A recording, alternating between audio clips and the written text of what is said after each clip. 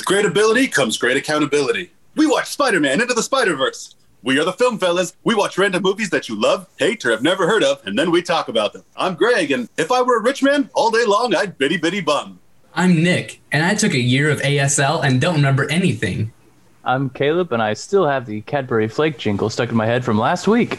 I'm Robbie, and I went for a hike today. Let's get into it.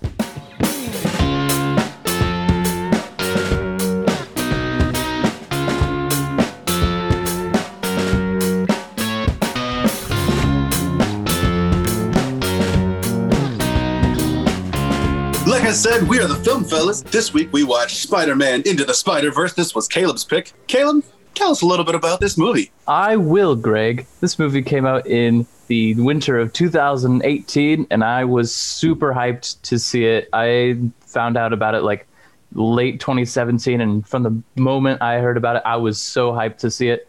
I've been a big fan of the character Miles Morales, and I have to say, when I saw it in theaters, my sister and I was not disappointed. This movie is directed by co-directors Bob Persichetti, Peter Ramsey, and Rodney Rothman. It's written by Phil Lord and Rodney Rothman, and it stars Shameik Moore as Miles Morales.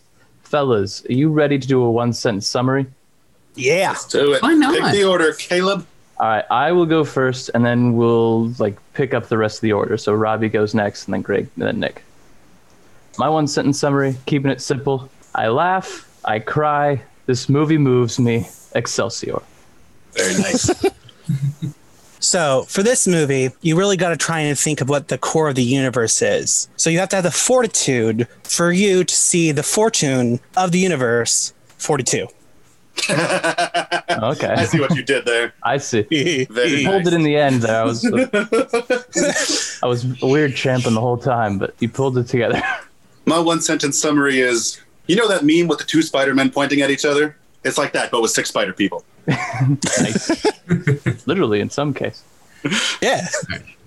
Mine is, so it's Black Spider. Needless to say, I keep her in check. Sorry, it's a good movie. That song is stuck in my head. It's good. It's a That was your summary? Oh yeah, my song. Yeah, I knew. Ding! All right, now we're going to get into our synopsis, where we're going to go over the plot one by one, and we're going to try to remember all the things that happen. It's a pretty dense movie, so let's see what happens. Spoilers ahead, people. This movie's about 2 years old, so it's one of the fresher ones that the fellas have gone over. Spoilers ahead, anyways. The synopsis timestamps will be in the description below. Our movie starts off by a quick introduction from Spider-Man, a.k.a. Peter Parker. He's been saving the city for about 10 years, and as soon as we meet him, we meet Miles Morales, a young kid who's going to a new school, some sort of private academy. He's pretty resistant to it, but his dad and his mom are really encouraging him to go, so he decides to go anyway. And he has a kind of a rough first day at school at this private academy, so he sneaks out and goes to visit his Uncle Aaron, who's a little bit more supportive of his graffiti art, let's say. And he's sort of a second father figure, if you will. So Uncle Aaron and Miles go... Mentor, as it were? Yeah, mentor. So Miles and Aaron go to a little spot in the subway where Miles throws up some of his art, and before he leaves, he gets bitten by a spider. Fellas. So he gets bitten by a spider, and then he smacks it off of his hand, and the spider falls and dies. And he carries on, and he heads home. When he wakes up in the morning, he feels kind of dizzy, and he notices that he's grown. Like, maybe he hit puberty, because all of a sudden his legs are long, his arms are long, and he's like, okay, but I got to go to school. So he gets to school, and he gets into an embarrassing situation with this girl that he likes, because his uncle said, hey, just put your hand on her shoulder and say, hey, everything's going to work out great. And it does not. And actually, everything's sticking to him, so he doesn't know what he's trying to do, so he can't let go of everything. So it's the classic Spider-Man intro of like, oh no, what am I going to do? Everything's so sticky. That's one way of putting it. Then, so he's freaking out, trying to figure out what to do. And he's like, oh my gosh, this is just like Spider-Man. And I'm in a world where Spider-Man exists. So I'm going to go try and find out what happened with that spider. Because I'm sure it was just a normal spider, and this is all in my head, and everything is fine. So he books it down to get into the place where he got bit, and he looks at the spider, and the spider is changing colors, and it's all creepy, and he's like, oh oh yeah, this is totally a radioactive spider that I got bit by. And then he hears in the distance some rumbling, and he goes through and he finds out that there's this giant like Hadron Collider down there. And Spider-Man is fighting to destroy it because it's going to blow up the world or cause a black hole to appear. And Spider-Man's like, no, you can't do this. And the kid's like hiding in the corner, and Spider-Man's like, you're like me.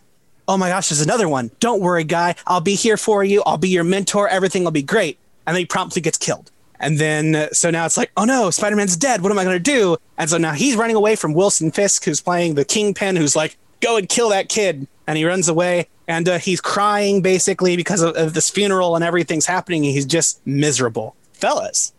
So he's like, I have these spider powers, but there's no one to teach me what's going on. Spider-Man is dead. So he goes to this costume shop and buys himself a Spider-Man mask where, eventually the suit fits because you can't return it.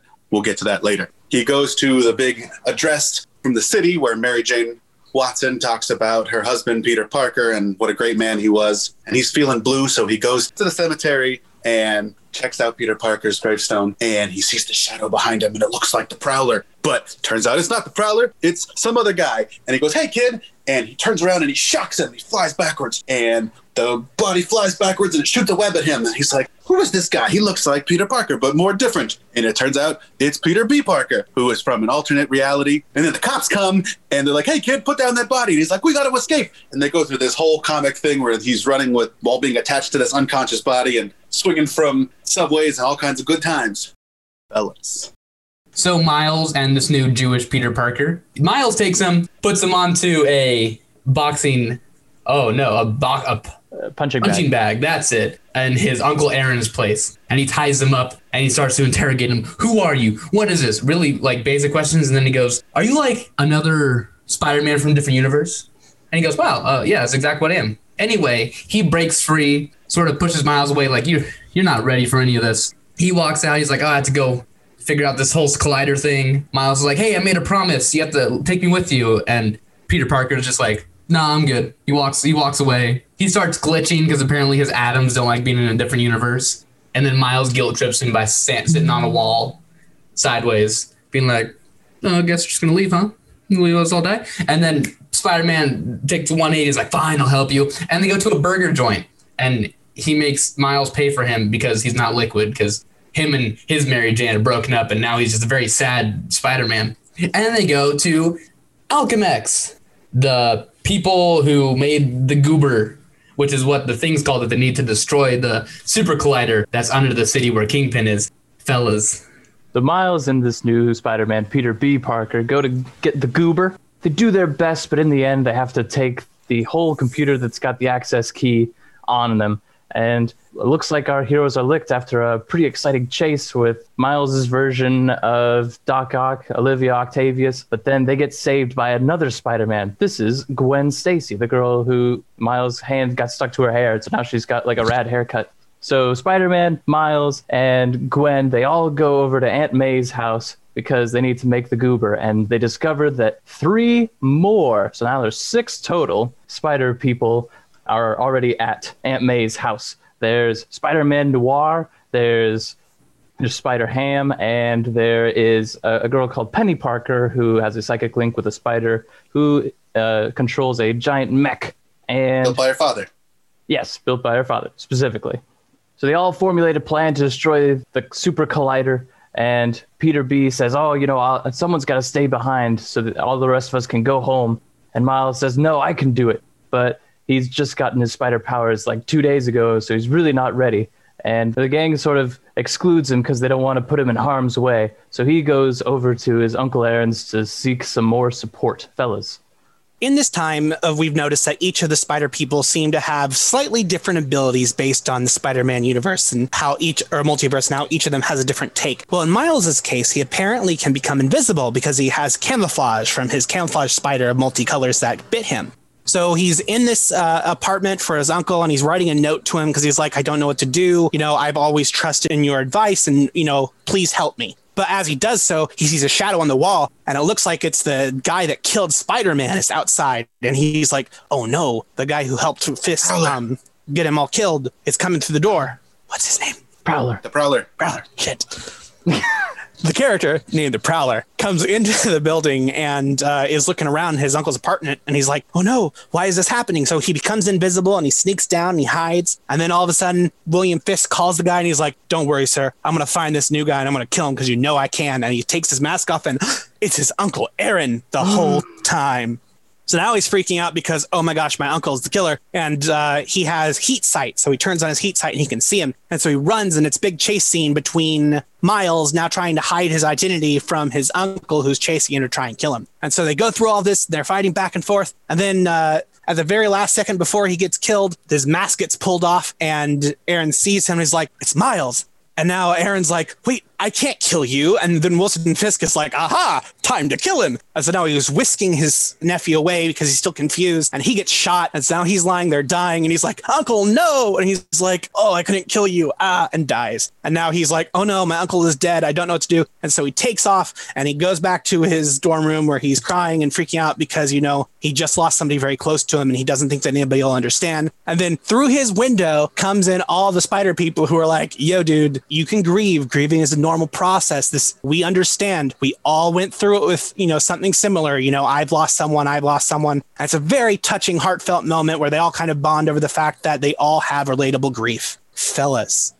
So they find out that they have to put the goober into the thing to open up the portal so that they can all go back to their respective universes, but somebody has to stay behind to destroy the portal. And they all volunteered because they're all Spider-Mans, spider people, as it were, and they all have that responsibility. And Miles is like, no, this is my universe. I can do this. And they're like, you're not ready yet, kid. So Peter B. Parker's like, I'm going to do it. And he's like, no, I need to be the one to do it. He's like, if you feel like you're ready to be Spider-Man, then Venom strike me right now, which is what they call the electric shock he can do. And he can't do it. He's like, well, then turn invisible right now. Can't do it. All right, then you need to stay here and we're going to take care of this. And so Peter B. Parker ties him to a chair and he starts to protest and he shoots a web over his mouth. He's like, we need to do this. We need to take care of this. We need to save the world. So all of the spider group take off and they're all sad because they wanted Miles to succeed, but he just couldn't pull up for this one part. And as they all leave, Miles' dad comes to the door and he's like, Miles, I need to talk to you. I need to tell you about your uncle and how much I've missed you. I haven't seen you in a while and I care about you. And there's this whole heartfelt thing, but he can't answer because his mouth is covered by webbing. And it's this beautiful, like, I love you, son. You don't have to say it back, which is a callback to earlier. And he leaves. And then that's when he suddenly gets the urge. He's like, I gotta do this. And he does the Venom shock and he blows all the webbing off of him. And he goes back to Aunt May's house and she's like, what took you so long? And they get him this dope spider suit and he climbs to the top of a building and he's like, it's just a leap of faith. That's how you know you're ready. And he literally does a leap of faith off the building in the dopest scene and all the glass shatters and he starts to fall, but then the camera reverses. So he's going up as in he's literally rising to the challenge. Fellas. And that was his origin story. Wow. Really cool. The other spider people are now at Kingpin's place. Wilson Fisk is a lame name, and he's a big box boy. So we go to Kingpin. He's having a party to celebrate Spider-Man, pretending like he's a cool cat with him, but he's the one who killed them. But no one else knows. It's sort of dramatic irony for like Gwen. Oh no, Mary Jane. MJ. Mary Jane. There's so many girls in the Spider-Man's life. It's great. And the other Spider people are like, oh, we have to go in there because he has an elevator down on his big building all the way down to the basement where his super collider is. And in the party, all the waiters are dressed as Spider-Man, which is honestly very distasteful considering they invited Mary Jane to this party and are just reminding her. Anyway, they're like, how do we get in? And then Noir, Spider-Man's like, I mean, look what we're dressed in. And they walk out and they just like put bow ties on. And they're waitresses, because Gwen's with them. And Penny. Penny's under the table in a spider mech. Peter B. Parker, back in his origin story, he broke up with Mary Jane. It was a rough marriage. He tries or has a weird conversation with the other dimensions, Mary Jane. And it's about bread, but it's really about relationships. But they don't get into that. And they don't get bread.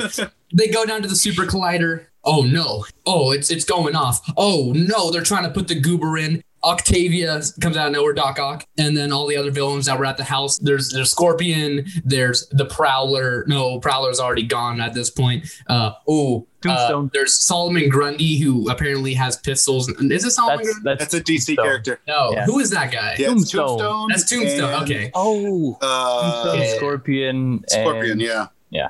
Scorpion and Doc Ock. And they have a big battle. There's no Miles there, and all of a sudden Miles comes out of nowhere, and then fellas, So Miles comes in to save the day. Our heroes start vanquishing all How does the he come in to save the day, Caleb? why? He comes in all sneaky, invisible-like, and then right at the last second, he reveals himself with a heroic punch, whap, or pow, depending on your preferred comic book onomatopoeia. So the spider people start giving the other guys the business, and Miles is able to send everyone home. But Peter B is still like, oh, no, I don't want to go home. I left such a mess back there. And Miles is like, you got to go home, man. And so Peter B agrees, and he's like, not bad, kid. And Gwen and Miles agree to be friends. And then Miles has a final confrontation with Kingpin, which doesn't go so well. Miles gets hit pretty hard. But like all Spider-Man, he gets back up, and he takes the fight back to Kingpin. And his dad is watching also because he came to respond to the call. And Miles whips up Fisk and hangs him up for the police to collect. He has a final talk with his dad, and the two of them establish a new understanding, and they go and make a mural at the police department in honor of Uncle Aaron, and Miles accepts his new responsibility as the Spider-Man of New York. The end. Good job. We did it. I didn't think it was going to be as long of a synopsis, but I guess it's kind of a dense movie. A dense movie, yeah. Yeah. Fellas, I love this movie. I don't know if you can tell already, but I love this movie. I don't know where it would go in some sort of ranking, if I were to rank my favorite movies, but let me tell you, it is up there. I would like to establish some sort of baseline. What was your all's first impression of it? And I saw this movie 3 times in theaters, so that tells you. Yeah. I think it's the best Spider-Man movie, like Agreed. hands down. Like by far. Yeah. I saw it twice in theaters, once in regular, and then I'm like, I have to see this in IMAX. And then I saw it in IMAX, and the second he does like the roof jump scene, and he's upside down. Bro. The music's going. It's just tears of like, he's done it. He's Oh, and he's gonna try to flex on me. I saw it in 2 states. oh shit. Oh, dang. I saw it on Netflix. This though, I've only seen one other movie multiple times in theaters. The fact that I went back to see it in theaters was like, damn, that's some good stuff. I gotta get more of it. Robbie, what about you? What's your first impression? From my first impressions, because I had no idea about this going in, I have opinions. And those opinions are that this movie was a goddamn delight. Damn. I loved it. Robbie, I was so nervous all week. All week. I was trying to prep Robbie my has point. a soul. I know. So Yeah, I had to play that up. For context for the listeners, I had texted and I was like, I have opinions about this film. And I stayed as ominous as possible. I really don't like a lot of superhero stuff, but this was amazing. I can't wait to start gushing about it, but just, there's so many things. And No time like the present. gush away. Yeah. Well, it opened up so well and artfully. And the thing was, it establishes tone immediately. The artistic design and the stylization, if anybody's played Persona 5, you know how everything in that game is like a graphic design buffet. It's beautiful. It all works together and it just drips and oozes style. This movie is the exact same way. So everything is cohesive, but at the same time, it's bright, it's neon, it's colorful. The sound design, the art direction, it was gorgeous the whole way through. I cannot wait. Like I didn't want to watch it too many times because I wanted to stay fresh, but I cannot wait once this is over to watch it again and just enjoy the display because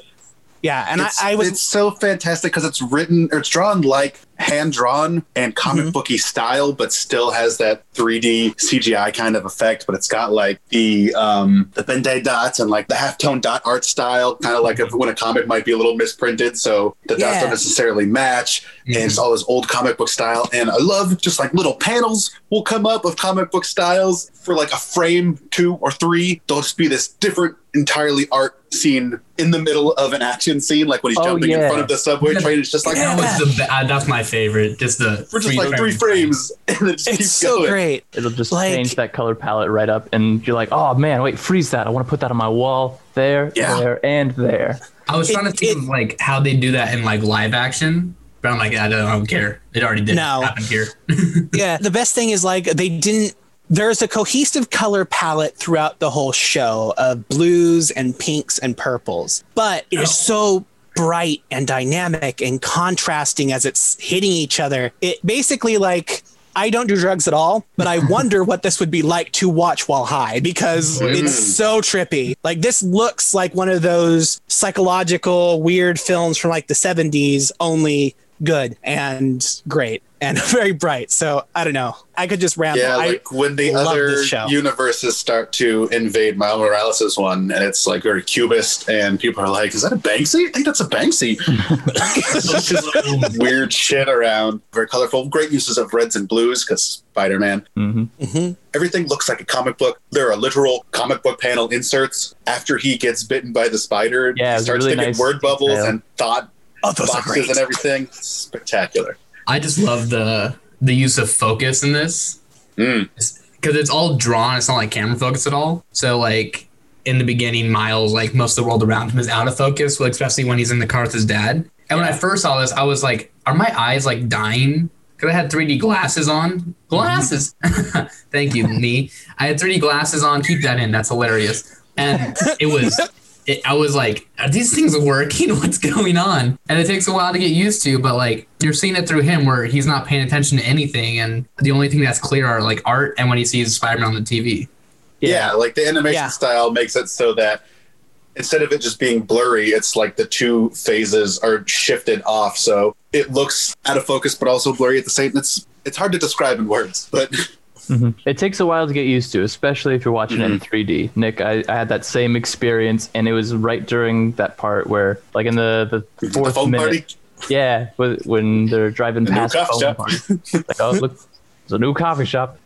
On Netflix, I was watching it and I was like, this had to have been 3D. But when there were certain scenes where it kind of blurred out, when it first started, I was wondering like, oh no, did I choose like the wrong setting? And am I watching this in the wrong setting? But then I realized like, oh no, this is an intentional stylistic choice that they're doing. And I was like, okay, good. And as soon as like I made that realization, so I wasn't like struggling with it and just let my eyes relax, it was like a kaleidoscope without even having to wear 3D glasses. So I loved that. It had that sort of trick to it, which, I mean, the animation was very fluid, except when it wasn't. And when it wasn't, it was intentional. And that was the thing. Once I realized around maybe the 40-minute mark of how competent these animators and the designers were, I was like, okay, so if there's any issues I see, if there's any jitteriness or anything, it was intentional. And I'll watch the rest of this while having that in the back of my mind. And it opened up a whole new dimension of this show, because I was like, oh, like as this is going down and getting darker, like the colors are beginning to run, the colors are beginning to mute out. And it wasn't time saving, they did it intentionally. And I was like, I love when they do nods like that, where they don't have to call attention to it because they trust their audience to be smart enough to pick it up. It's wonderful. Yeah, there's a great animation technique that they use where you can either animate on ones or twos, which is where you can animate something every frame, or on twos where you animate every 2 frames. So you kind of double up. It kind of saves on animation costs, but it gives you a little bit more jittery things. And where it really stands out is after they're running from Doc Ock at the Alchemax lab, Peter B. Parker, who has been Spider-Man for a while, is animated on 1, so he's very smooth and fluid. But Miles Morales, who is unsure of himself, is animated on 2, so he's a little more jerky. But as Peter B. Parker is like, you gotta hold,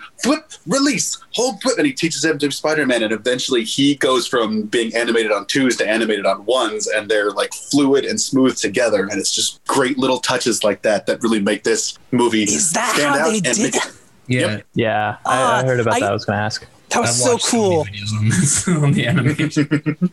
Because you could definitely tell during that. And so like I have no clue about like the ins and outs of animation. I love animation, but I don't like know the terminology and the technology behind it. But in that scene, it was like your brain kind of fills in that gap of like, oh, he's matching now. So it's slow when he becomes like the same, and it was like in sync. It's kind of like if you're watching synchronized swimming or ice skating with the Olympics, and you see how they catch up and all of a sudden they're in the same path. And that's what I was thinking this whole time. I was like, this is like I'm watching a ballet or something, and it's so cool. They just get in sync. The choreo was amazing.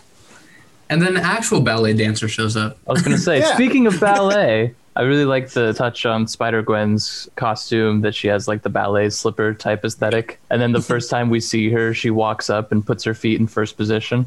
Like right when she takes off her mask, like, hey guys. I was watching something where he's walking through the halls of the school on the first day, and you see, it's when he first gets his spider powers and his pants are short and everything, and you're seeing his feet as he's stumbling around. In the background, you can see Gwen's ballet slippers just in the background, like not called attention to, but just to show that she's part of this school, part of this world, and everything is just so planned and rich and beautiful. Yeah, I think they're in her locker, right? Like what do you They're think? on her feet. Oh, they were. Yeah. Oh, Yeah, she's wearing them. This movie just reeks of passion in every single corner, in every single aspect of movie making. And that is just one of the many reasons why I love it. Another reason is this movie's just hilarious, right, guys? It's not just me. Oh, yeah, it's great. And funny. I'm like mad at myself, but also like I keep laughing at the same jokes, and I've seen this like 10 times now. Yeah, I think I'm at around 10 as well. Jesus, Porky. Oh no, Peter Spider-Ham. Porker, right? Spider-Ham. Yeah. Spider-Ham. John Mulaney's delivery on some of these lines are quite So nice. good. And also the comic great. style of like the contrast of the like Warner Brothers animation style compared to like this new like super modern thing. It's just funny. Like he first comes up and he's all wet and he's like, I just washed my hands. That's the only reason I'm wet. And like, No, there isn't. It's Robbie, one of did the. that character kill you because everything about him was a pun? Oh my God, yeah. Peter Porker, the Daily Beagle. I mean- he was a spider bitten by a radioactive pig. I love John Mulaney anyway from his stuff on Saturday Night Live. So I love it, but at the same time, the whole time I was like, oh God, oh the puns, and it just kept going. Bring up the different animation styles. I like how each character has their own animation style. Like Penny Parker is super anime. She looks like a flat hand-drawn character, and It's insane. Spider-Ham looks like a Warner Brothers character, and he has more goofy stuff like anvils and mallets. Spider-Noir is all black and has the wind constantly, and the wind smells like rain and all that great stuff. Which, brilliant piece of casting, overall, but having Nick Cage as Spider-Noir, Yeah. It's great. I was like, oh my By God, the it's the way- guy from the Wicker Man reboot. Do you guys realize that 2018 was the year that Nicolas Cage played both Spider-Man and Superman? In the same year, he played Superman in Teen Titans Go to the Movies. Because, like, for some reason, he's always been, like, low on everyone's list for Superman back in the day. I don't quite remember, but, like, everyone was always like, well, maybe this Nicolas Cage guy. I just thought No, it he was was really... almost in a Spider-Man He movie. was casted Or, for a bit, and he was then he almost got in a dropped out. Superman movie. Okay, yeah, that. Yeah, so he Yeah, there's a got whole to be- documentary about the failed production. Oh, okay. I'm not up on my documentaries. But yeah, I just Right. thought it was like sort of interesting that he got to be both in the same year. Both Yeah. in animation, but And speaking of the animation of the different Spider-Mans, when they're fighting Scorpion, who's a fully CG character, it's so nice how like fluid it is in the combat. Because it's just like these 3 different types of 2D animation fighting a 3D guy, and everyone has weight to them. Even like the anvil that drops on it. Well, actually, that was still CG, but he pulls out a mallet. That like the shape of the mallet changes based on like the trajectory of it, and it hurts It's very my like brain to think about squash how and they have to stretch, draw that. like traditional animation. Yeah, And Penny's eyes never stop like shaking from like the classic anime like kawaii eyes. yeah, sparkle eyes. yeah. And Kimiko Glenn as Penny, amazing casting choice. Which all the Spider people had great casting. John Mulaney has that amazing delivery, and Nick, you already said Nick Cage, but I didn't know that was Nick Cage the first time I saw it. And I was looking at the credits, I'm like, what the hell? That was the Cage Boy? Yeah, this That's is the a Oscar? rad cast. God. Everyone is spectacular. Lily Tomlin as Aunt May, Mahershala Ali as Mahershala Uncle Aaron. Ali, I want him Oh to read my me God. bedtime stories. every Hay single night. voice. Hey.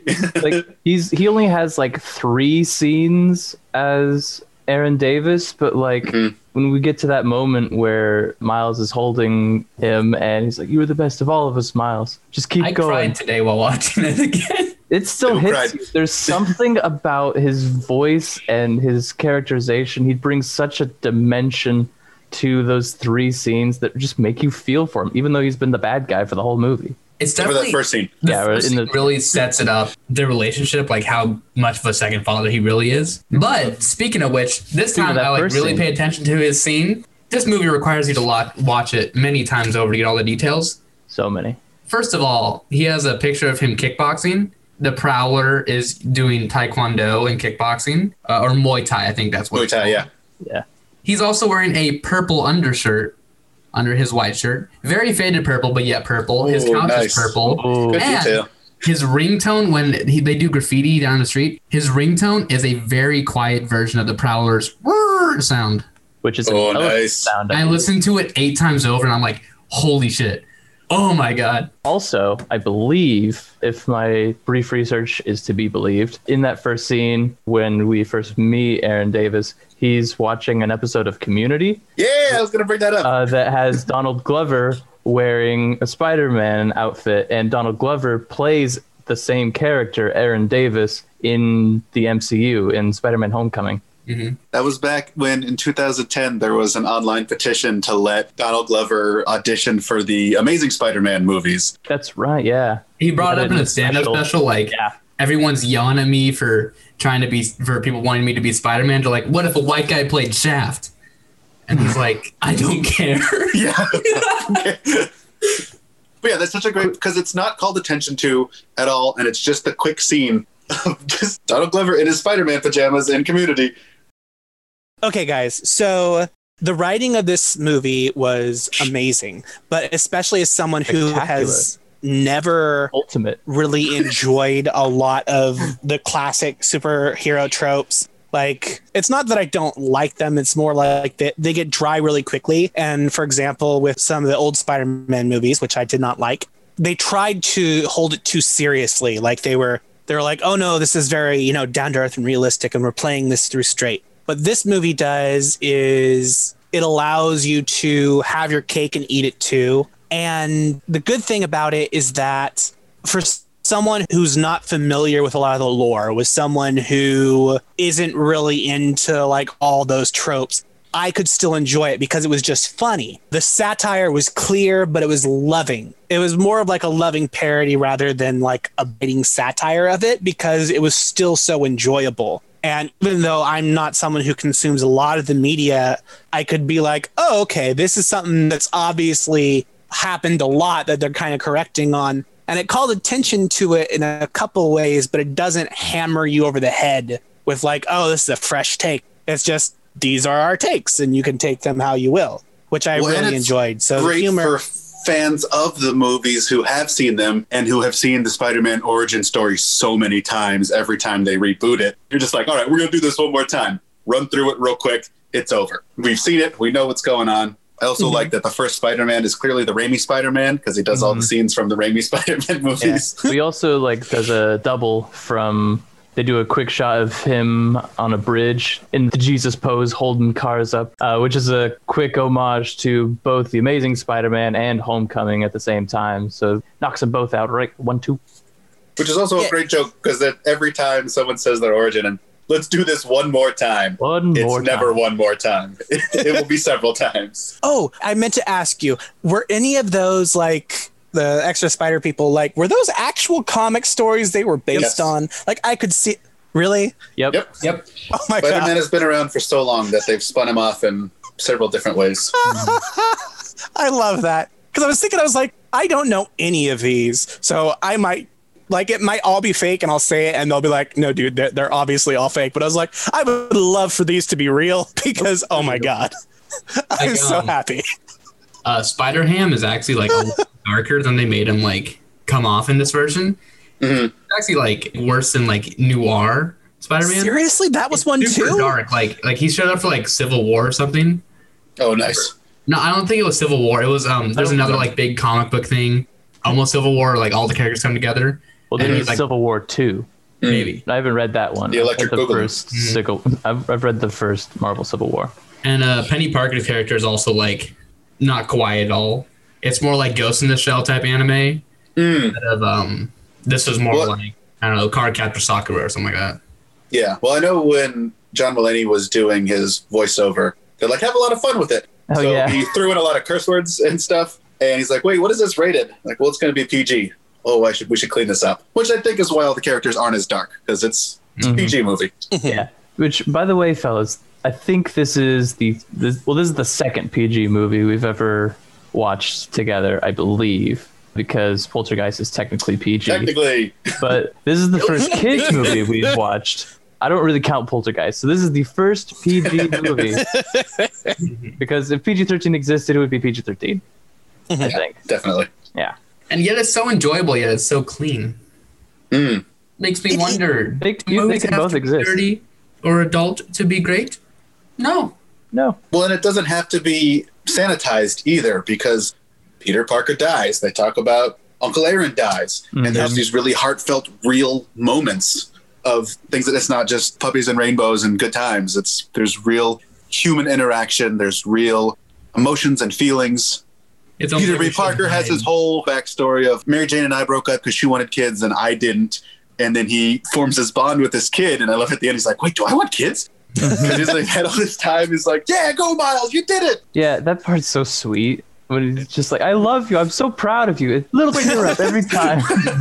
It's great. And the best part about it is, like, it stays within, like you said, like a PG zone, but it's mature enough that this is something that you could really watch as a family and get different layers from without having it be like, you know, gated off to where it's like, oh, well, we have to throw in some jokes for the parents because they're forced to watch it. No, it's integrated into the entire story to where even children and adults will both enjoy it for its own merits without having those gates of like, well, wink, wink, nod, nod, but this is no, just because the mature themes of it, the adults can still like it even without those being peppered in. Yeah. And yeah, it's really good. I can't wait to watch this on the big TV because I watched this on my computer and then partly on my phone when my computer broke. But doing a disservice to yourself. I know. So I finished watching this and I was like, I cannot wait to go into the house and watch it on an actual television set, you know, with all the colors and everything, because it'll have better graphics than my computer running off of my Wi-Fi. I had read that the creators wanted the movie to be, they wanted to inspire kids to grow up to be heroes. They wanted to inspire adults to help those kids grow up, and just everyone can be great. Everyone can wear the mask. You know? Yeah. The Stan Lee quote at the end. Shall we get into the scene in the costume shop? Yeah. Oh, yes. It's Stan's costume, which is delightful, where he buys a Spider-Man costume from Stan Lee. And he recorded that before he died, right? Yeah. He did, yeah. Last performance. He was His last voice. He was recorded. well enough to do a voice recording. The fact that he passed away a month before this movie came out, when that scene hit and Stan just said, I'm going to miss him. I just started bawling in the theaters. Like, oh, Stan, I'm going to miss you. I still do. I do love makes me that sad. cute part where it's like, it'll fit eventually. It has to, and it pans over to the side like no returns. Yeah. A little like classic like smile shine on him. Yeah. He's all over this movie, actually. He's like, He is. yeah, he's like peppered into a bunch of the trains. Even if it's for like just 2 frames, you have to pause it real quick. Be like, oh, there he goes. I saw a mustache and some white hair. There must be Stan. I heard animators were like, oh, we want to put him in this movie, but each scene is so disconnected based on different animation departments. So everyone's like, I'm going to put him in here as a little Easter egg. And Yeah. yeah, we'll throw him in everywhere. Yeah, sure. You know, he also He's also is- the guy. Oh, go ahead. Yeah, I think we're about to say the same thing. He's the guy that steps over Peter B. and Miles when they get done with their first chase. Like, maybe you could just go around. Oh, okay, thanks, New York. And he's the one who's on the phone stepping over him. Yep. I want to talk about Peter B. Parker's character development. First of all, Jake Johnson is the perfect voice for like run out Peter Parker. I love New Girl. And Again, basically inspired just- casting. it's Yes. just Nick, but with responsibility and just the total like not hatred but unwillingness to open up to anyone because he's been through the business like what 25 years. He's been It's doing no it so longer long. He's fun. been beat down. Yeah. It's just a job, and he talks about how he broke his back and stuff. Though Spider-Man does have a healing factor, your body gets up there. Mm-hmm. And then when they go into the vent the first time, when they're going through Alchemex, and he talks about how it's weird having someone on my job not trying to kill me, which makes me wonder, is his Spider Universe, he's the only superhero? He's never met anyone in 25 years? It makes me wonder. Maybe. It leads you to wander. Yeah, because each universe is a little bit different, so it's Yeah, I very don't- possible. Yeah, I don't think Peter B. is from 616. I don't that's- think so. Because this one was 1610. Yeah. Or no, This- 1601. Yeah, Miles Morales is usually not in the main Marvel universe, the main Dimension 616.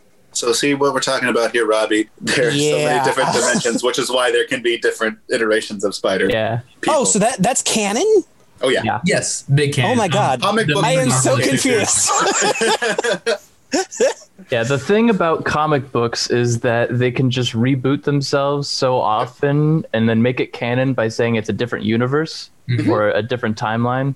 So And they've been running for so long that people are like, well, let's do something different. and This is why I hate Spider-Man Far From Home, because probably spoilers ahead if you're going to watch that movie. spoilers ahead for Far From Home. For Far From Home. They totally uncanon that it's Earth Oh. 616. They uncanonify the multiverse.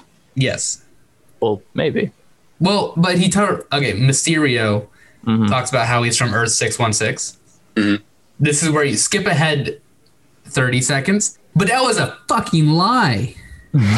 He Yes, made, to show that he's a untrustworthy character. yeah, but he said 616. Did he? I don't remember He which did. one. He's like, we're from Earth He did, 616, yeah. so it makes you think it's Okay. totally the multiverse. And then it turns out, no, it's just them trying to get back at the Stark boy. Yeah. so. So, Anyways, let's so we don't that's do any okay. spoilers. Peter B. Parker.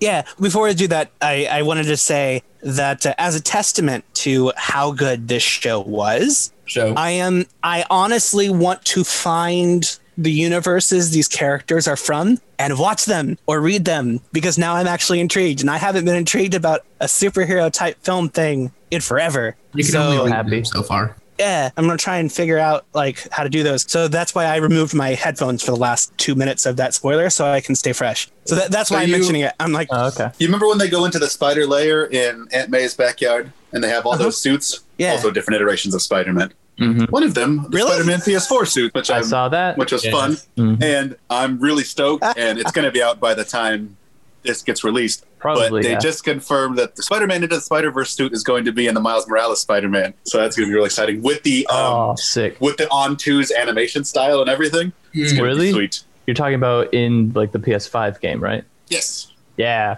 looking forward to that. no Miles Those- Morales game. That'll be sweet. The villain like designs from this universe are amazing. Scorpion is like a real scorpion. He looks like the half spider, half ape thing from Spy Kids 2, He does. but He with a looks like- tail and bionic legs. And then Doc Ock, I always thought that'd be such a cool idea. Her tentacles are like some form Vacuum of like tubes. pliable rubber Yeah. instead, because I'm like, And they're like way more organic than metal. yeah, and it doesn't restrict you as much, because at one point when you're bending any sort of like thing with links in it, there's a point where it's going to block or stop itself. This one, it's so much more versatile. so I love the part of the movie when they're about to get into the lab and he's walking through, saying what he's going to do. And he mentions like, oh no, that girl right there, that's the head scientist. I'm He's going to like, go get the "Oh." head scientist. Yeah, so he's approaching the guy at the computer and he's like, well, actually the girl that with the bike, yeah, that's actually the head scientist. He's like, oh, I'm going to re-examine my personal biases. But the cool thing is that it's called back to so shortly thereafter, because we're watching this, we're like, oh no, she must be, this nice scientist, the sweet person who's just being worked too hard because of our own internal biases of like, oh, she must be, the damsel in distress. And then she's like talking to him and is like, oh no, like straight up, I am also a villain. And yeah, you let me just get you into this position because you didn't think I could be. But by the way, I'm now Doc Ock, which normally isn't Doc Ock a guy. Yes. Yes. Otto Okay. Octavius. Which, fun fact about this, if you watch it again, her glasses are octagons. And Really? the lights in her lab. Mm-hmm. They're all. Oh my gosh, you're right. The Little one he's subtle stuck to. Yes. Oh, that's really cool. I cannot wait to watch this again. I love how she goes, my friends call me Liv. And then when they break into Aunt May's house, she goes, oh my God, it's Liv. Yeah. Which it's been canon many times that the Doc Ock that's male gets with Aunt May after Uncle Ben dies. Oh really? Really? He's That- a lot that I of did not times know. a mentor figure to Peter Parker, Mhm. Especially. And they especially also- before he goes full Doc Ock. They did set that up in the Sam Raimi too, Yeah. but then it took over his mind instead of him just being crazy. So, because he's such a common character, I don't think it's too spoily because it's basically like, Really. well, spoilery. Yeah. But no, it's like, I like it. yeah, but as a character, Doc Ock, like, what's his deal? Like, on a very surface level, so I have some idea. Because all I know is from memories Complicated of question. watching part of the Doc Ock movie, and I hated it, and because it was boring, so I turned it I think off. he means and I can't Spider-Man remember. 2. Yeah. Yeah. Usually it's I think. about him Which sort of wanting hurts, to but not pursue really. his scientific exploration, and then people saying that what he's pursuing is unethical, so he has to get the funds himself to do his different experiments. Yeah, it largely Gotcha. depends, but that's the general idea, unless Greg has something Yeah, a to add. lot of Spider-Man villains are more low tier. They're more about funding their research or their own petty things. Or to become living energy if you're Electro. Yeah, they're not so much about taking over the world or the universe, or it's not quite as high stakes, which is why he's always referred to as the friendly neighborhood Spider-Man. He's a little Down to earth. not lower in rank, but like He helps the little guy. deals with stuff in his neighborhood. Yeah. He will fight characters who are not trying to wipe out half of the population Which is- of the universe. Which, just by the way, that's like maybe my second favorite part of Homecoming is when he's just giving directions to that old lady. Like, you're going to go down and then you take a right. Like, that's Spider-Man. He just helps absolutely everyone. Yeah. And he just leaves his backpack in an alleyway, gets a sandwich, having a good time, but helping people. And like in the scene where Kingpin and Doc Ock are talking, and Kingpin's like, "Okay, my collider," and then Doc Ock is like, "Our collider." That subtle intonation, because of what they're wanting, is like you said, it's not like grand world. It's the science of it. It's the knowledge that it's hers and that she can continue on with it, which I've always found is very interesting villain archetype, because it's someone who's like obsessed with knowledge and continuation rather than, just I want to take over the world, because that's what a lot of mad scientists get stuck into, that mold, and it's very boring because there's only so many ways that you can do that to have like a kind of reasonable antagonist who's not just, crazy. It's great in the scene before that when they're like, "Kid, you turn invisible and get the password. I'm going to seduce her." And she's like, "Peter Parker, I saw you die." And she's like real interested scientifically. It's like, "Oh, let's get a swab of your cheek." And like, "Oh, what's all these things?" And then shoves him into the chair and locks him down. He's like, "If I know anything about this, your atoms are probably not doing very well." "What do you mean?" And glitches out. And she's just so excited by the science of it all. She's like completely distracted to a floating computer right beside her and everything. Because she doesn't see it at all. She's just she's so obsessed focused. with what's going on. Can I give a Nick pick quickly? Sure. I Yeah. suppose you can. We know it's canon that she has fought Spider-Man before because Aunt May knows Liv, and she's not surprised by her being an octopus lady. Yet her face is plastered on Miles' school thing. Yeah, they're watching the So documentary. they're knowingly showing off a villain who we know is a villain because she's not wearing a disguise at all. Are you Well- sure they fought? Here's the thing. They could have fought in the same way that Kingpin and Spider-Man have fought. Like, there's never enough evidence to convict or to connect the two of them. So it's probably likely that, like, Spider-Man and his allies know that Olivia Octavius is Doc Ock and that she's a villain, but the public might not know. You know how Lex Luthor is allowed to be ambassador to UN and all this nonsense? Yes. Even though, like, he's constantly accused of being a baddie. I think it's like that. You see, the thing, Nick, is that Doc Ock puts down the goggles and nobody knows who she is. Ah, right. yeah. It's like, oh, it's green goggles. Like, it's can't. anti-Clark Kent. You, instead of taking off the glasses, you put on the glasses. No one knows who you are. And Or that's just a my version last of that thing John I have to Hughes say trope. negative about this film because it's amazing. Why the hell does he have issue 1 of Spider-Man where it does say Spider-Man's name would be Peter Parker, but then everyone is shocked to hear that Peter Parker's identity when he dies? Does it say Peter Parker? Because In the I read a original thing that comic, said yes, it introduces in the- him as Peter Parker. in the movie, it's written as Billy Barker because while Spider-Man is a real character in this movie, the writers of that comic book didn't know who he was, so they guessed on a name. Oh. I don't know if that's true. I didn't look into it that hard, but I read that. Also, there's no Comic-Con in this world, apparently, according to In that his one universe. throwaway joke. Yeah. Yeah, Not and, yet. But in Peter Yeah, B. in Parker's Morales. universe, there is. yeah. So is that one closer to ours? Rapper's Probably. album. Because they have Coca-Cola in Peter B. Parker's dimension, but they have Cola Soda in Miles' dimension. Chance the Rapper's like, he has a 3 on his hat in our universe, and that like means something like close to him. Yeah, those are like. But now it has a 4. I wonder if they got permission for that. Seems kind I of. don't know. Does come up often enough. But guys, 42 we're gonna comes get up in. all the time. Yes. Yeah. Which I looked it up because it was bothering me this time. I thought it was always just Jackie Robinson, his number, but Yeah. it was also The answer to life, the universe, and everything. Yeah, it's the answer to everything. That's Life, the universe, that's- and everything. Like, I didn't know about the Jackie Robinson because I'm not a sports person. He does sports, right? That's a sports. Jackie Robinson was a very famous baseball player, and his number was 42. Played for the Dodgers Okay. Yeah, when they were in Brooklyn.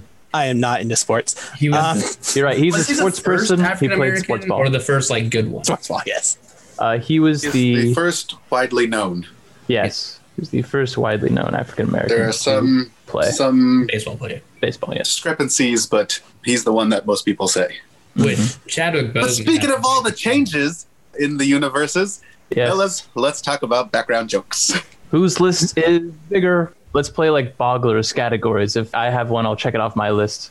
I'll just sit back I mean, and I enjoy. assume we have the same because We that's what the probably jokes do. are.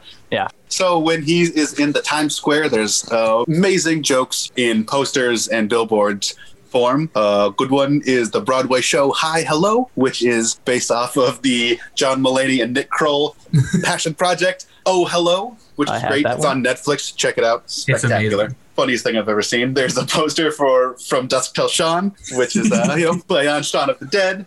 Check. Delightful. Snapchat is apparently called Pickaboo in this universe. I have that one. Check.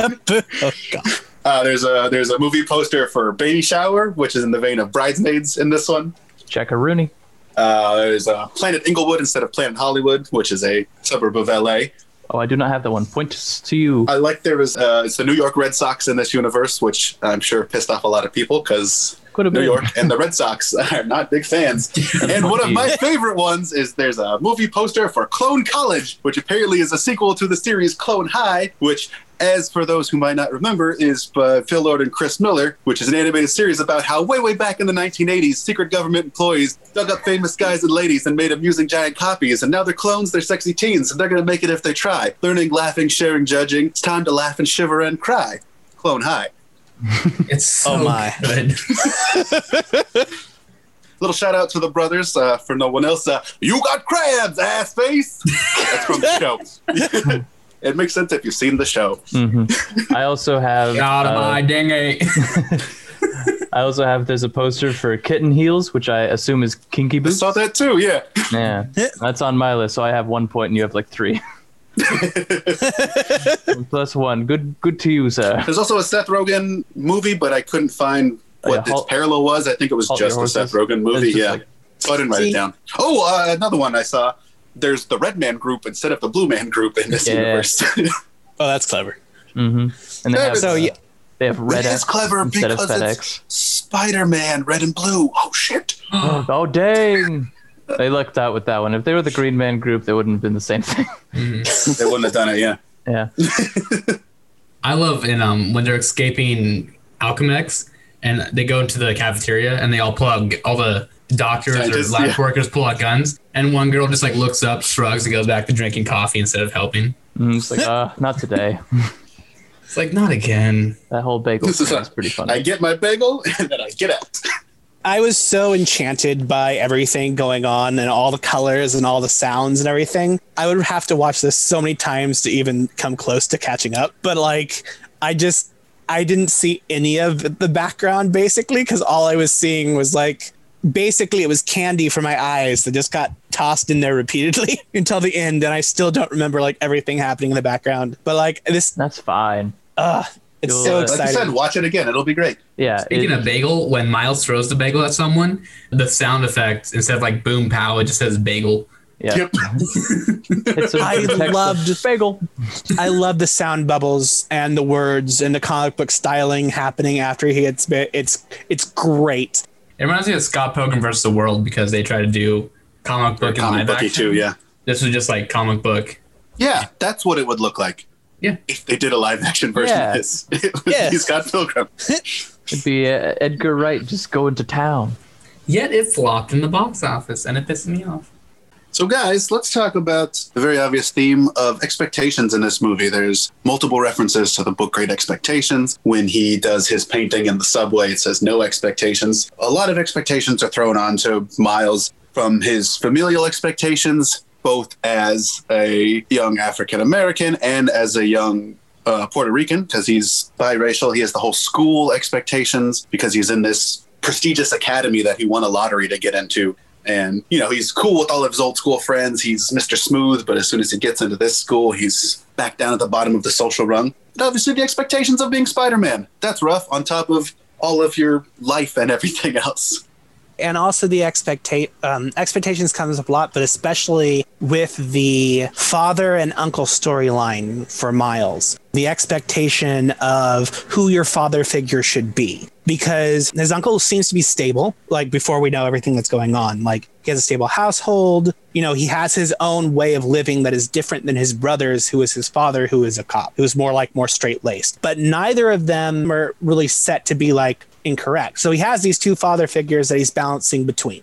What are the expectations that he has to grow as an artist in his uncle's eyes, to be more like his uncle, but also because of who his father is, try and like be upstanding citizen, walk forward like that, and having to balance those two expectations of what he has. And the movie does a very clever thing near the end, because we know as the audience, and Miles knows, Aaron's true identity, that he was not this, you know, a perfect guy. He was a villain. He had these flaws and these problems. But at the end, when he gives that painting where he's, my Uncle Aaron, who he was to me, as he represented, is who I'm going to be honoring here by painting him on the wall. And so Miles is going to continue to have that, walk toward that expectation as well, without the pressure. Because a lot of times movies will do that and be like, oh, well, I have to hate them now because, you know, they're just an evil villain. But no, who he was to him as a mentor figure is still valid, and that's who he's honoring at the end. So I like that. Agreed. Who else wants to talk about expectations?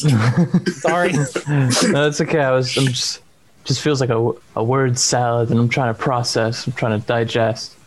On the theme of expectations, it sort of didn't occur to me at first that that's sort of like the underlying theme through all of it. I mean, I did get like the whole thing about responsibility, but expectations definitely goes with that. And I just with think great responsibility comes great accountability. that's not even how the saying I'm goes. sick of it. Which did they? Oh no, they did finish the with great power comes great responsibility. Uncle Ben says it in the beginning, right? But no one else says it. Miles says it. Does he? He says it to Peter B. Parker. Yeah, but he doesn't finish, right? No, he says it, and then Peter B. afterward just like says, "Don't try to." No, he didn't finish. He didn't finish. He only got it with great power comes great. So anyway, that was just an aside.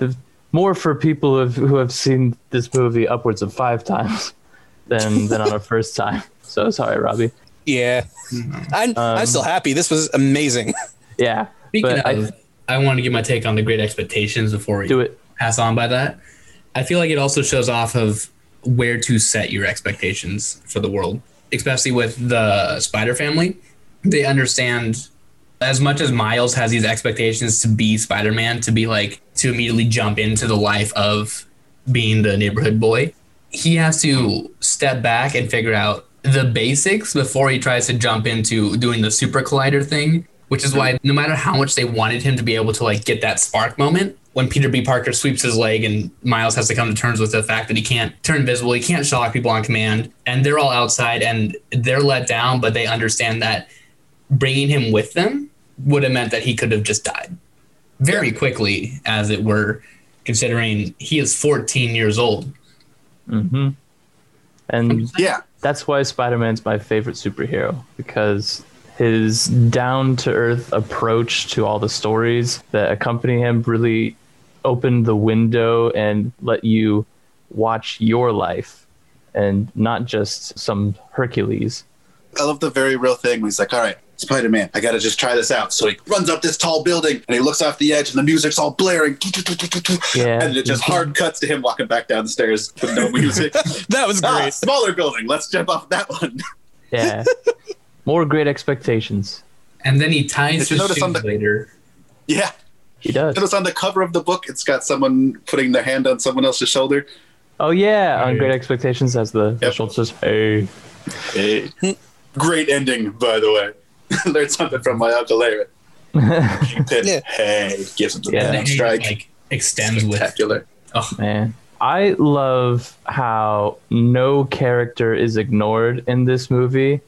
For the most part, everyone gets like their teensy little arc, or they all get some sort of depth to them.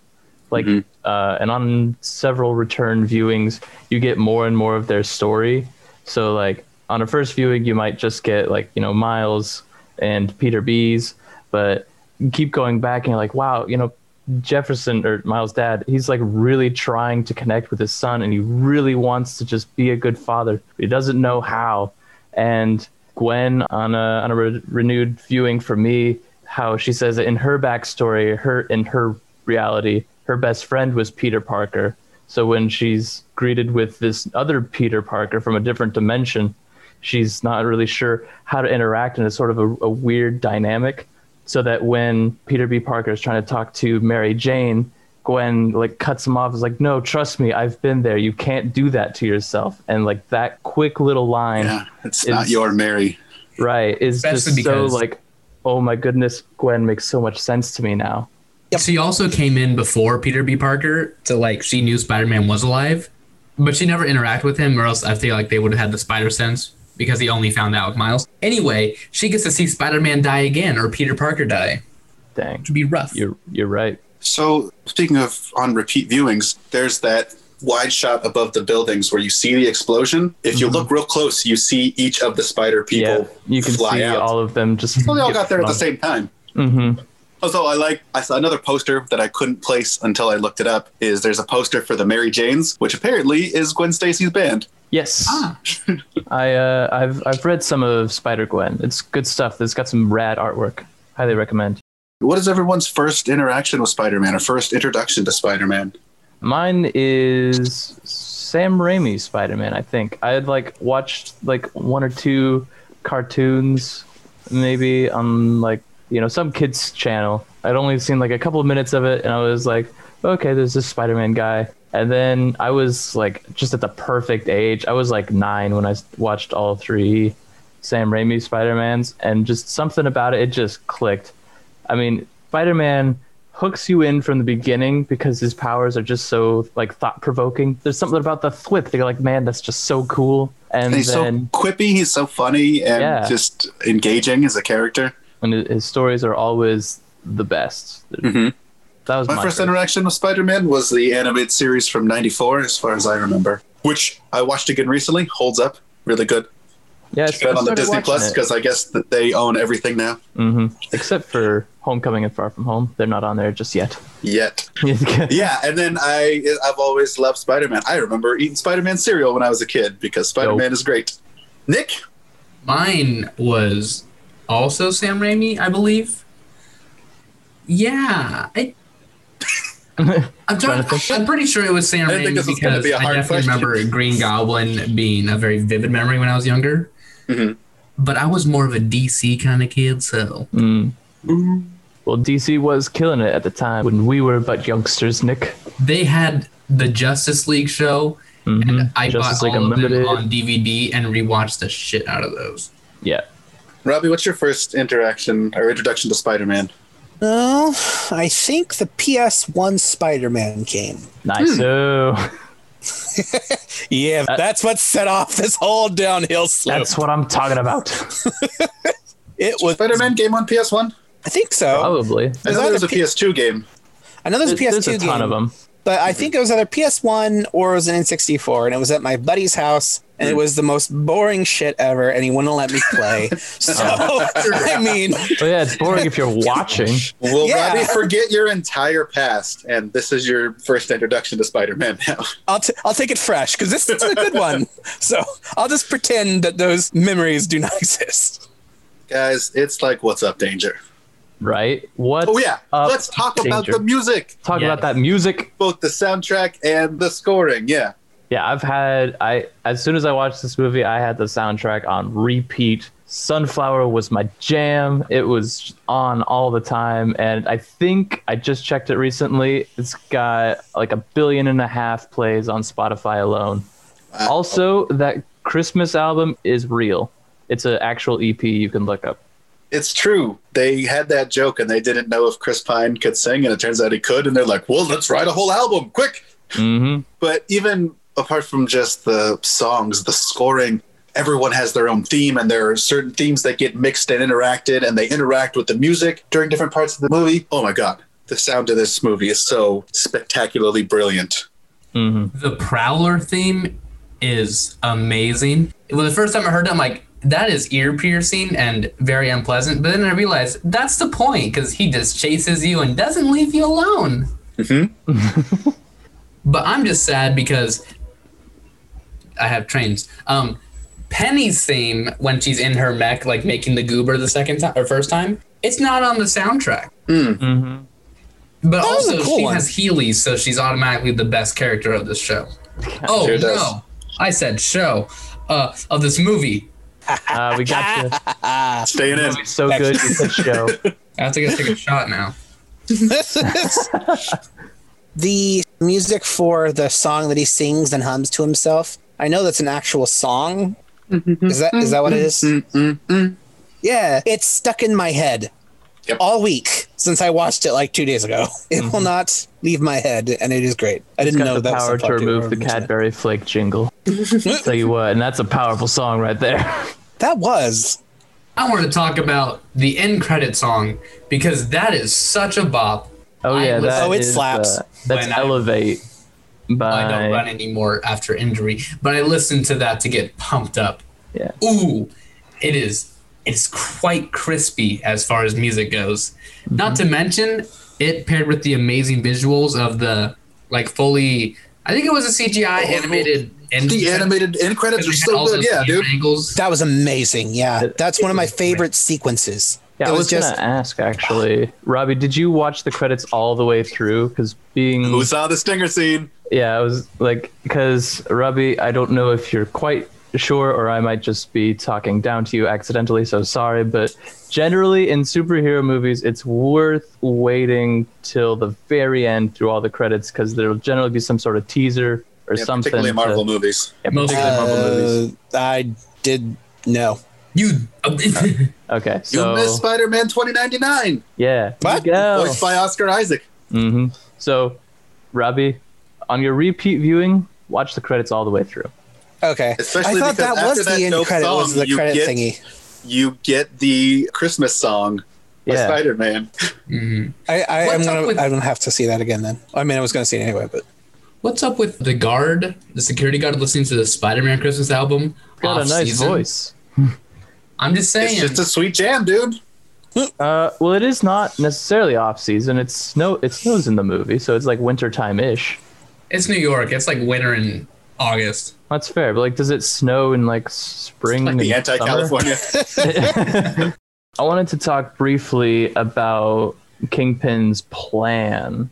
Yeah, that we did not really bring that up. Yeah, because his whole thing is his wife and son died in a car accident after they like drove away, trying to frantically get away from him after they saw him beat up Spider-Man, and They he's saw him trying do to, crime. yeah, they saw him do crimes, and he's trying to get them back from another dimension.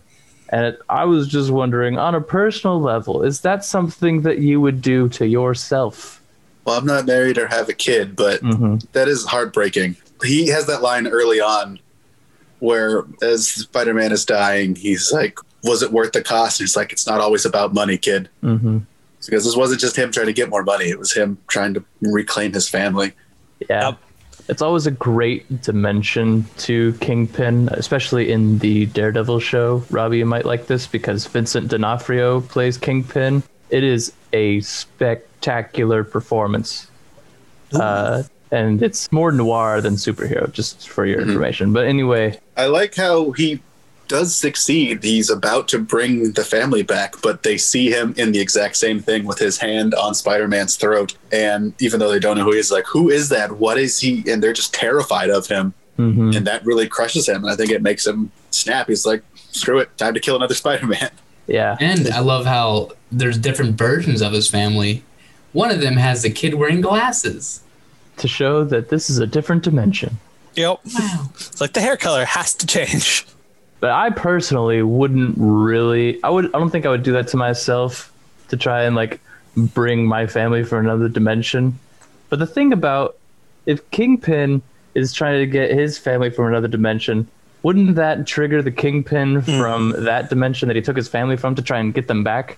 They're just going to be like, I think that he didn't exist in that universe because I seem to remember the wife or the son saying, "Who is this?" oh, okay. Well, I mean, so depending on what. Why would the wife still have the son who looks exactly the same? Yeah. I don't know. Maybe he's going for like the Rick and Morty thing where that Kingpin just died right then. So he's trying to find versions of the family who no longer have a Kingpin.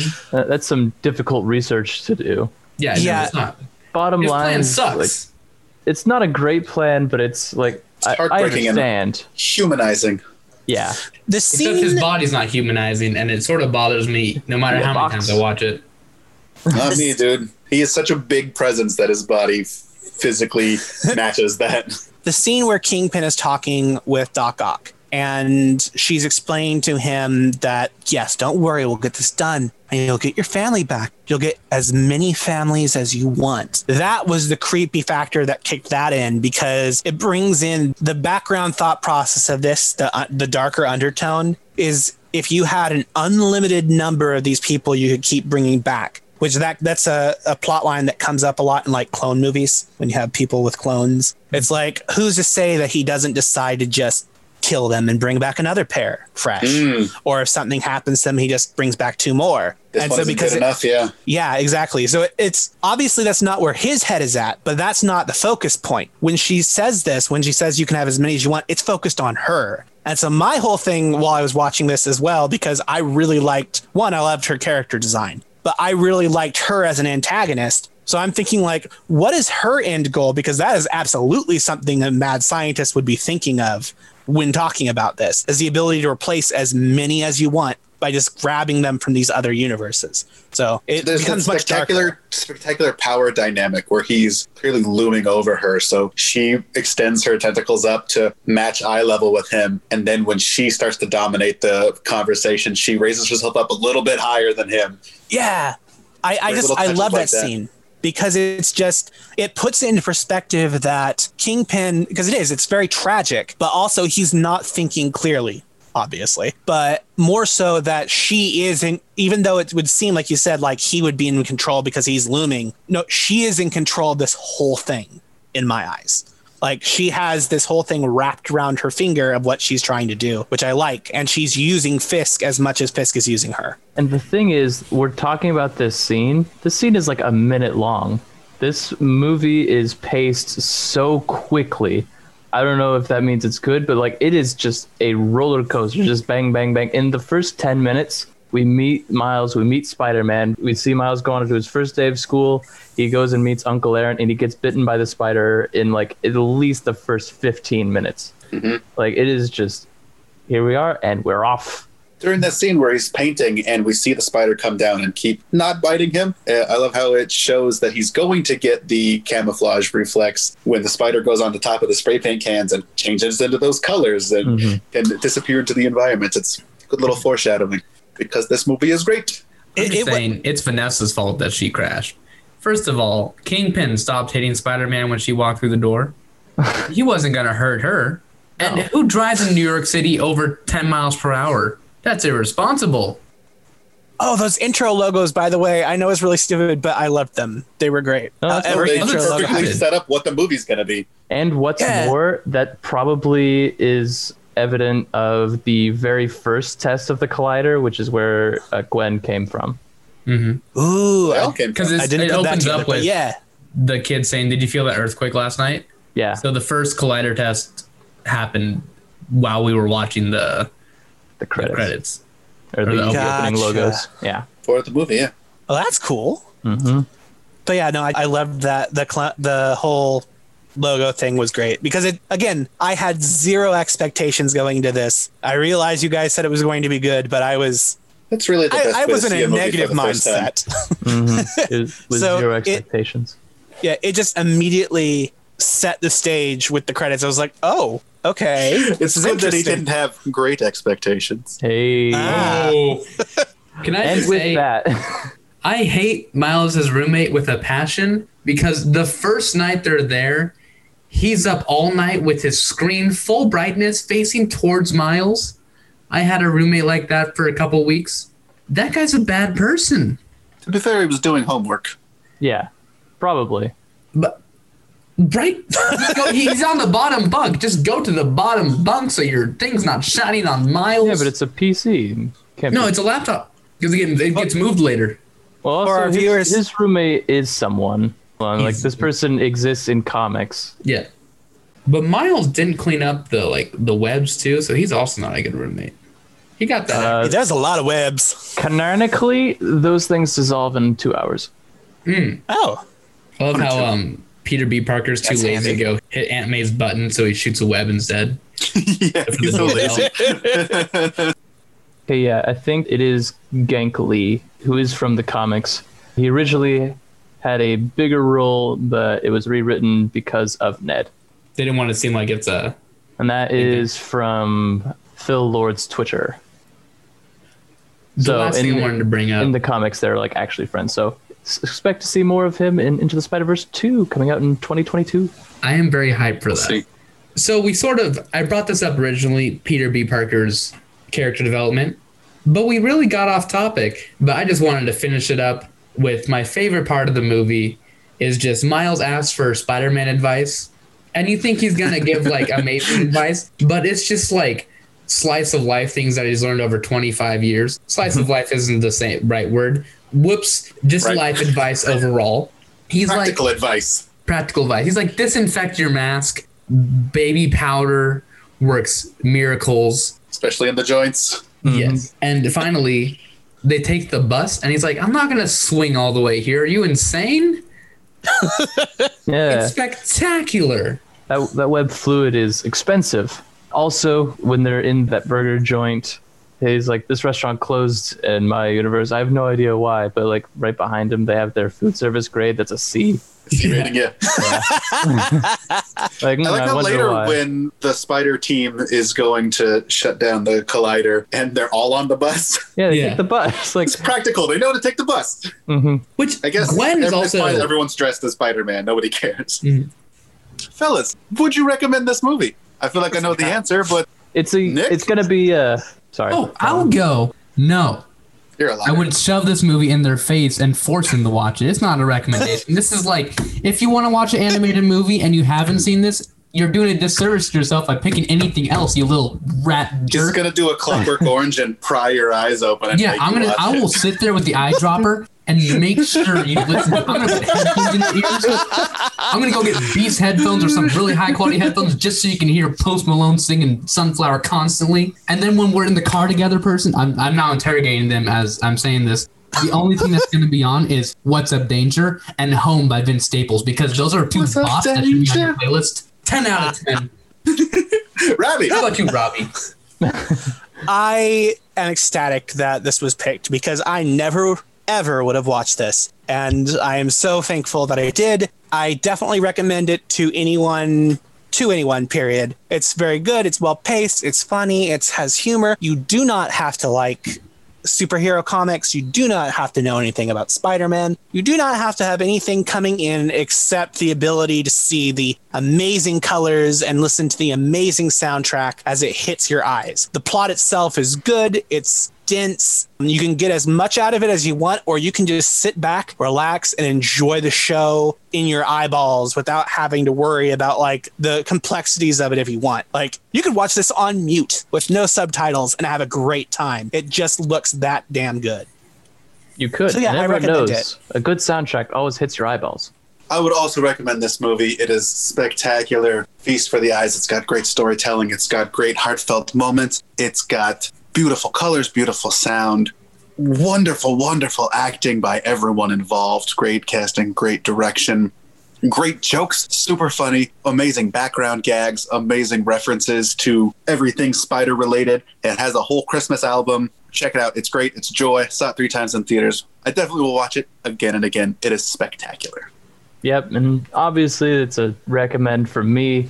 We could make this episode even longer if we wanted to get to everything, but it really feels almost impossible. There's so much good stuff in this movie that the only thing that I can say more is if you haven't seen this movie, you should go and watch it as soon as you can. It is for everyone, and it is absolutely amazing, spectacular, and ultimate. I am super pumped for the sequel.